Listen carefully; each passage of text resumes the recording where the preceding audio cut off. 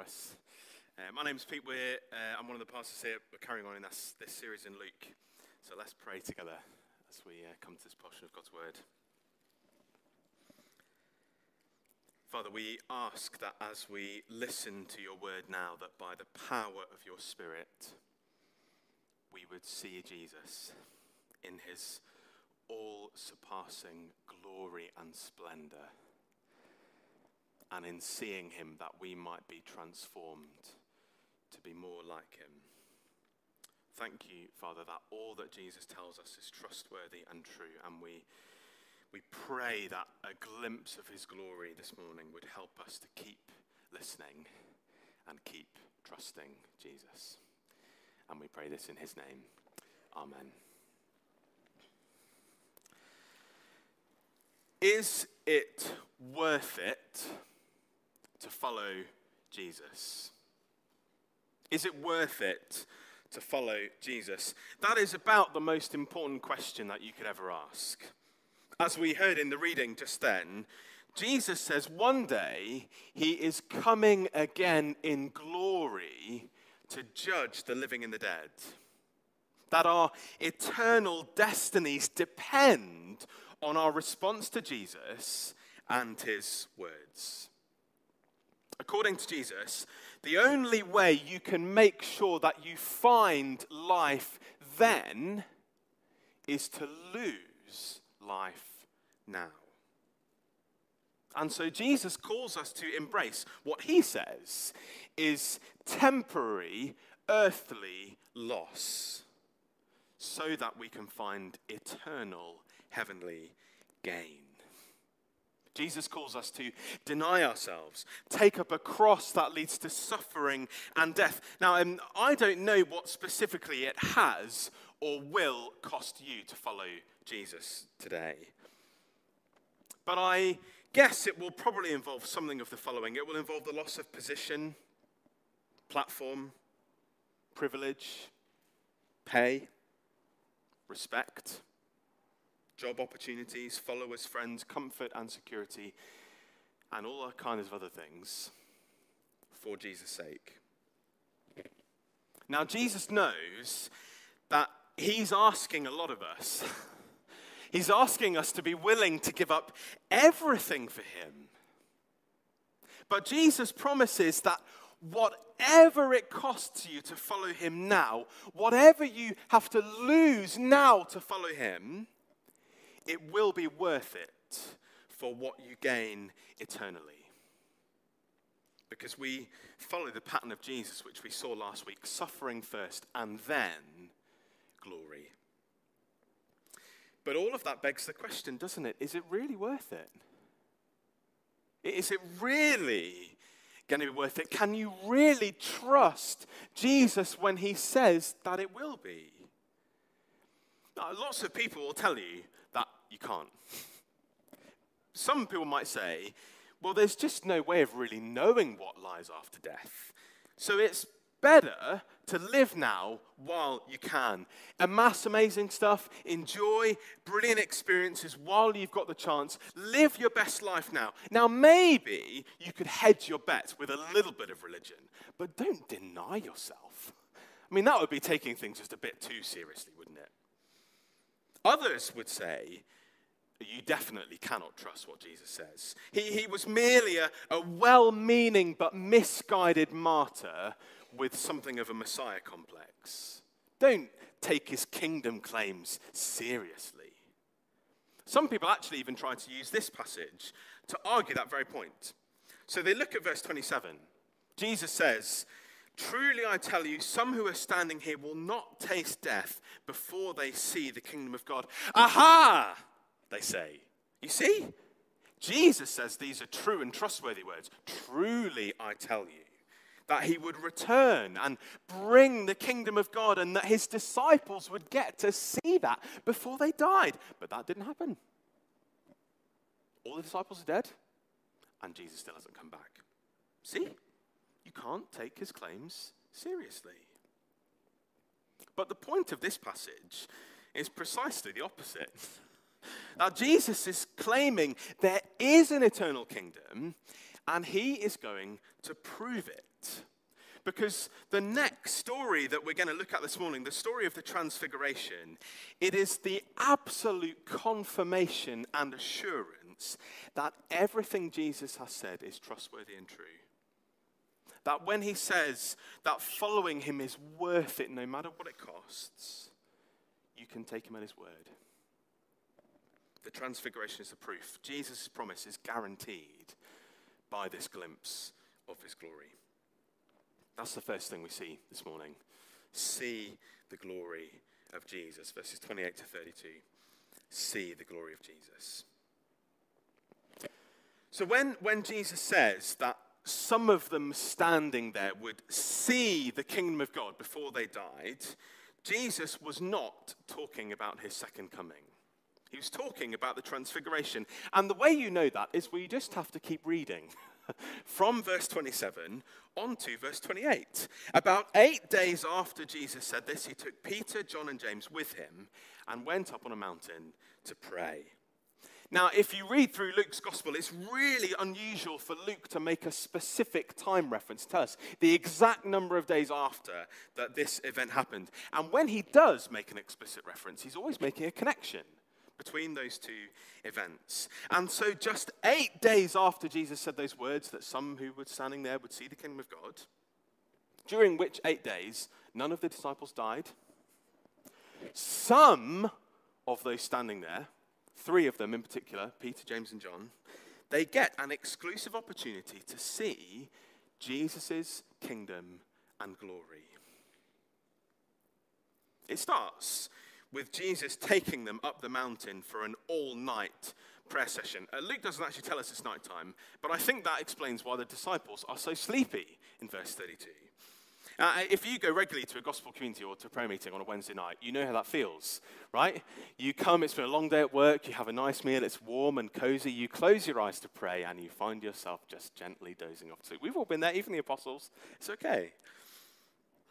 But the fact that Jesus is praying tells us that something really important is about to happen. In Luke's gospel, whenever Jesus goes off to pray on his own, it's always right before something big happens. And it's the same here. As Jesus is praying, the appearance of his face changed. His clothes became as bright as a flash of lightning. Just imagine what that must have been like. To see Jesus transformed before their eyes, his clothes as bright as lightning. For all of Jesus' earthly life, there was nothing special about his physical appearance. He was an ordinary looking bloke. He had no beauty or majesty to attract us to him. Nothing in his appearance that we should desire him. His divine glory is veiled by his humanity. That's what we sing at Christmas, right? In that brilliant Christmas song. Veiled in flesh, the Godhead see. But on this mountain, on this one utterly unique night, the veil is drawn back. And the disciples get a glimpse of his true glory. Luke tells us his clothes were bright like lightning. Matthew tells us his face shone like the sun. The radiant, pure, brilliant, beautiful brightness of the glory of the one and only Son. Seen. In that moment, Jesus does not change into something that he was not. Rather, this is the unveiling of what he truly is. It's the unveiling of his full divine nature and glory. In the Transfiguration, we are seeing Jesus as he really is. They saw Jesus then as we will all see him one day when he comes. Verse 26. As the glorious King of God's kingdom. You might think of it like this. The Transfiguration is like the dress rehearsal for the second coming. And Peter, James, and John, they got the exclusive tickets to see the dress rehearsal. They got a glimpse of the full glory of Jesus in his glorious kingdom, along with his glorified people. Because it's not just Jesus on the mountain with his disciples, is it? There's two other people there. Moses and Elijah also appear with Jesus in glorious splendor, verse 30. I've been trying to think about it this week. Why Moses and Elijah? I mean, of all the people in the Old Testament who could have been there, of all the other people, why Moses and Elijah? And I think there's a few reasons. First of all, the fact that Moses and Elijah are there is very simply an affirmation of the afterlife that Jesus has been speaking about. See, our world says when you're dead, you're done. But Moses and Elijah, they show us there is life after death. Moses died 1,500 years before Jesus. Elijah was taken up to over 900 years before. So the presence of Moses and Elijah, alive and well, talking to Jesus, appearing in glorious splendor, it shows us Jesus' kingdom claims are true. There really is an eternal kingdom for God's people to enjoy. There really is glory that awaits after suffering. Moses and Elijah are enjoying that right now in heaven. And one day, if you trust in Jesus, so will you. You'll get to talk with Jesus like they do. But it's significant that it's these two particular Old Testament people who appear. Both Moses and Elijah in their earthly lives, they met with God on a mountain, the same mountain, Mount Horeb. But neither of them on those mountains, on that mountain, were able to truly see what they wanted. They wanted to see God's glory. And when God passed by Moses, God covered Moses' face as he passed by proclaiming his name. And he removed it at the last second so all Moses could see was God's backside. Elijah had to pull his cloak over his face when God came to talk to him. They both wanted to see God's glory, but they didn't until now. On this mountain, their prayers are finally answered. Their longings are finally fulfilled. They see the glory of God in the face of Jesus Christ. And one day, so will you. The third reason Moses and Elijah are here is because of what they represent. So Moses and Elijah, they're the two big dogs of the Old Testament. Moses represents the law. Elijah represents the prophets. And together, the law and the prophets is basically a way of talking about the Old Testament, summarizing the Old Testament, the law and the prophets. And the point of them being there is to say that the whole of the Old Testament, the law and the prophets, it all points to Jesus. The whole of the Old Testament is about Jesus and what he came to do, which is exactly what they're talking about, isn't it? See, when Moses and Elijah are talking with Jesus, they're not sort of swapping stories about their great exploits as if they're all equally important in the plan of God. No. They're talking about one thing and one thing only. Jesus' departure. Or more literally, if you're using a church Bible, it's got the little A, which takes you to the bottom. It's a footnote. It's the word Exodus. They're talking about Jesus' Exodus. Now, in verse 51 of this chapter, Jesus will resolutely set out for Jerusalem. And when he gets there, we know what awaits Jesus. He's already told us. The final fulfillment of the eternal plan of God for the Son of God to die on the cross and then be raised to life. His Exodus. See, Moses' Exodus, the book of Exodus, is not the real Exodus. It was just a dim preview of the true and better Exodus that Jesus would bring to fulfillment at Jerusalem. See, Moses commanded the people to sacrifice a Passover lamb so that God's judgment would pass over their houses. It was a shadow. A shadow of the true Passover lamb, Jesus Christ, who offered himself as the Lamb of God who takes away the sin of the world, that God's judgment might pass over us. Moses delivered them from slavery to Pharaoh. It was a preview of the true deliverance that Jesus brings, rescuing us from slavery to sin and death. Moses led the people out of Egypt across the Red Sea into the promised land of Canaan, the kingdom of Israel. Jesus leads us out of the land of death, through death, into the promised land of the new creation, the kingdom of God, where there is no death. Elijah called down fire from heaven, consuming the sacrifice, winning the God contest. Jesus was the sacrifice, consumed by the fire of God in our place. And Jesus rose again, winning the God contest, proving that he is the only real true God. But Moses and Elijah, they're not interested in talking about what they did. They're interested in one thing. They want to talk about what their stuff anticipated and foreshadowed and pointed to and looked forward to. They want to talk about the cross. They want to talk with Jesus about his thing, about his death, his resurrection, which is the crux of all human history. Some of us, I think, we get bored talking about the cross. But Moses and Elijah, they show us the cross is what it's all about.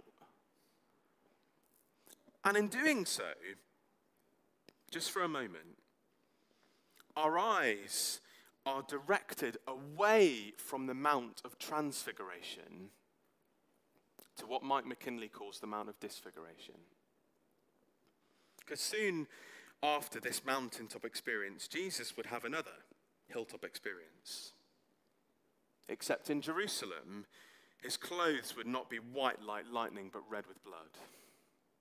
He would not be standing between two glorified saints, but between two crucified thieves. There, he would not be shrouded in the cloud of the Father's presence, but the darkness of the Father's absence.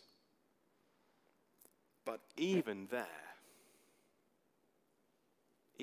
on the mountain of disfiguration, we see Jesus' glory.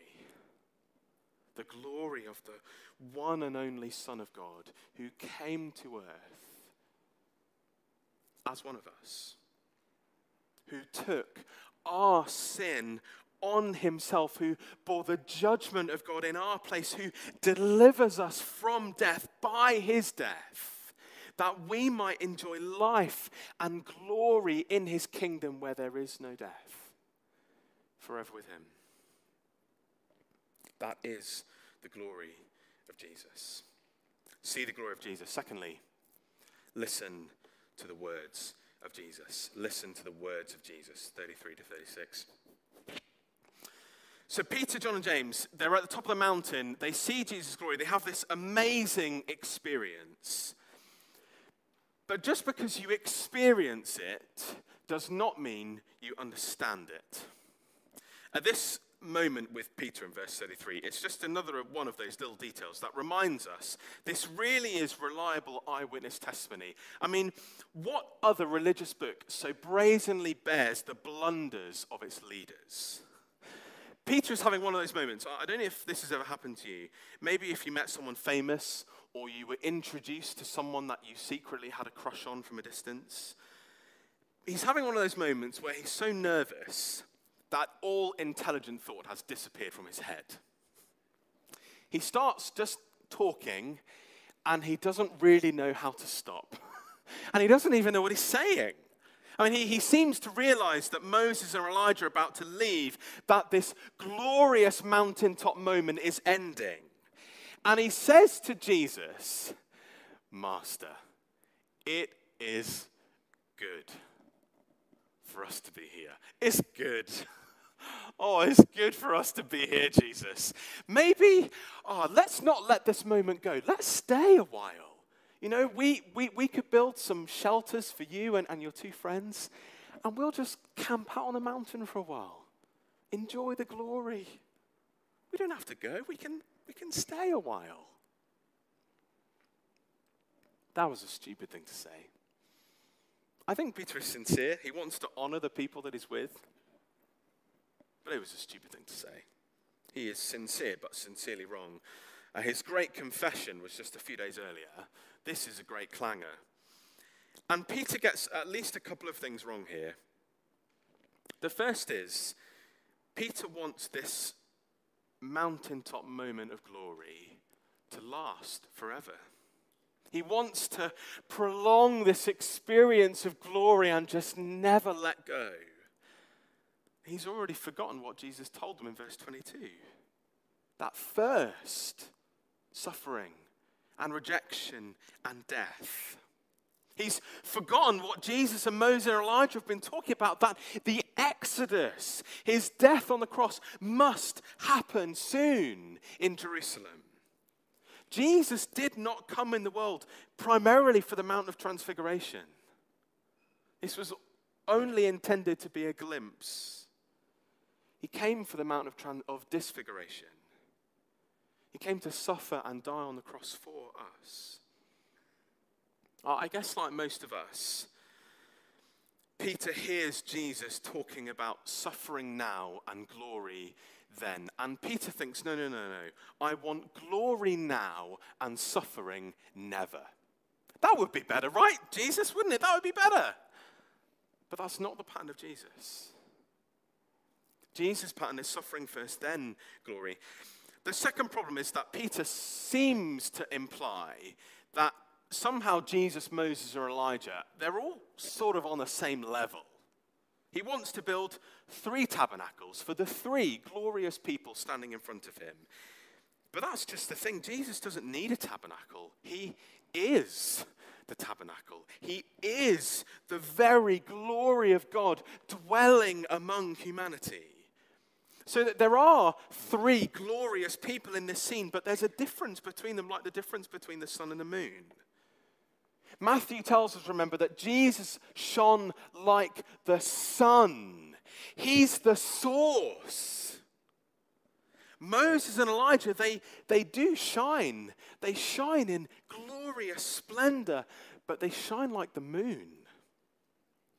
They are merely reflecting the glory and splendor that Jesus gives and graciously shares to his people.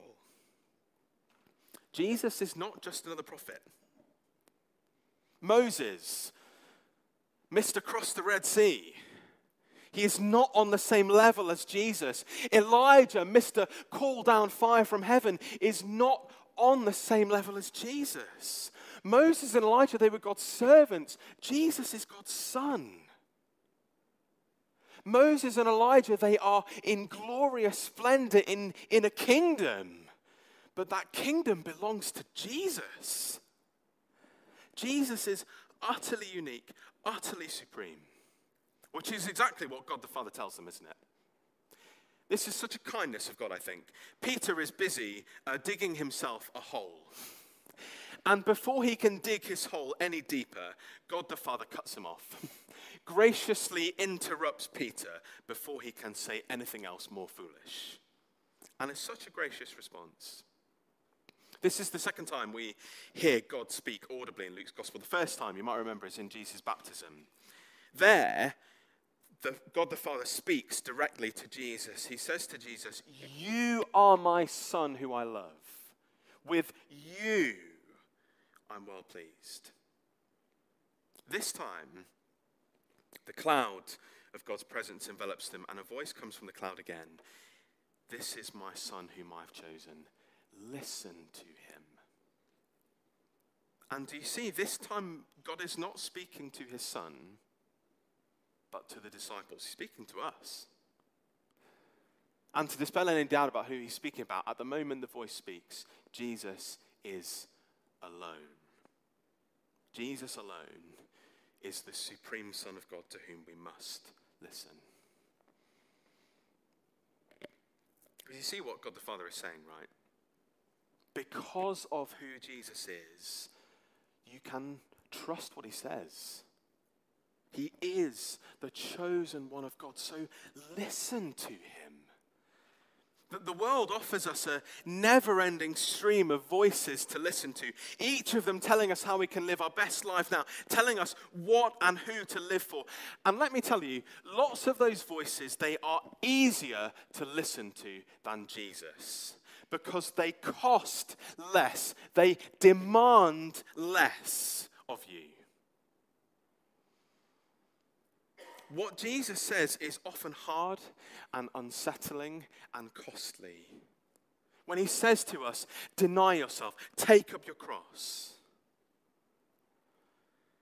But Jesus is the only voice in the universe worth listening to, because he is the supreme Son of God. So we need to listen to Jesus, and we especially need to listen to Jesus about the cross. I think some of us find that hard. Maybe all this talk about denying yourself and taking up a cross and embracing suffering and death, maybe that just all feels a bit serious and intense. We'd rather listen to something a bit more cheerful and uplifting. For others, it's hard to listen to because it's humbling. To realize you can't save yourself, to realize you're so lost, so sinful that Jesus had to die for you. But that he loves you so much, he was glad to die for you. For others, a bit like Peter, the cross is just disappointing. We hear Jesus say that the road to glory has to go via suffering, has to go via death, both for him and for us. And it just doesn't sound very appealing. We don't really want a cross. We want comfort now. We want glory now. But God the Father says, listen to Jesus. Listen to Jesus tell you about the cross. Listen to Jesus tell you what it means to follow him. Listen to him because of who he is. But also, listen to Jesus because of this event. The purpose of the transfiguration is to give the disciples a preview, a glimpse of the coming kingdom. To show the disciples that this kingdom that Jesus has been telling them about is real. The promise he makes that it will be worth it is true. Jesus is really clear with us. There is cost, but there is also gain. You can trust Jesus when he makes you that promise. The transfiguration, it's the reassurance that we need that his kingdom will come. That there will be glorious splendor for everyone who follows Jesus. A glimpse of his glory tells you it will be worth it. Like Moses and Elijah, one day we will share in Jesus' glorious splendor. And on that day, you will know without a shadow of doubt. You won't need me to tell you it was worth it. You'll know. And I suspect, most of us, I certainly will, I'll look back and I will wonder why I was so half-hearted in this life. I want you to think about some old school scales. Picture the scales in your mind. And I want you to think of everything that you have given up for Jesus' sake. And I want you to put it on one side of the scales. Think of the money you've given away, the comfort you've given up, the energy you've poured out, the time that you've spent.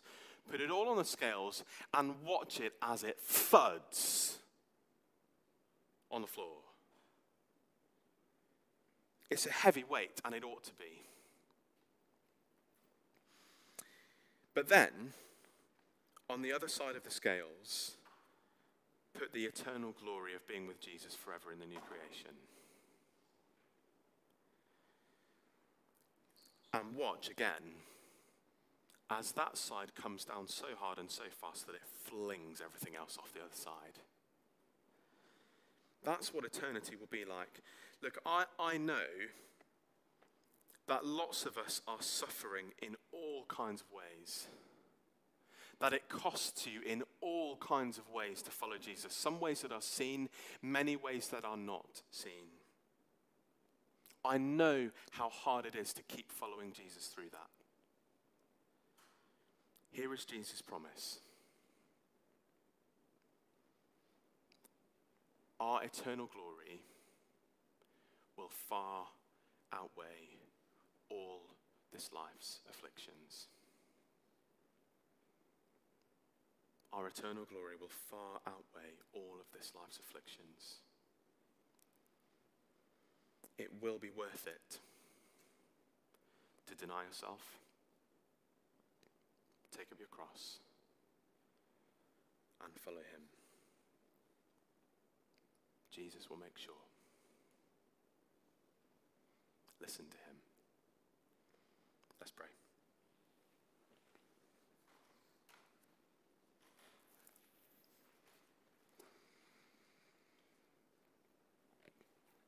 Father, we thank you so much that what Jesus tells us is trustworthy and true. That there really is an eternal kingdom of eternal glory awaiting all of those who deny themselves and take up their cross and follow Jesus. So we pray, Father, please help us to listen to Jesus, to take him at his word, to follow him, knowing that it will be worth it. And we pray this in Jesus' name. Amen. We are going to sing a song now. It's a song about what it's like to follow Jesus through darkness, through suffering, through weakness, but with his promise and assurance that one day we will stand with joy before his throne, and it will all be worth it. So let's stand and sing, Yet Not I.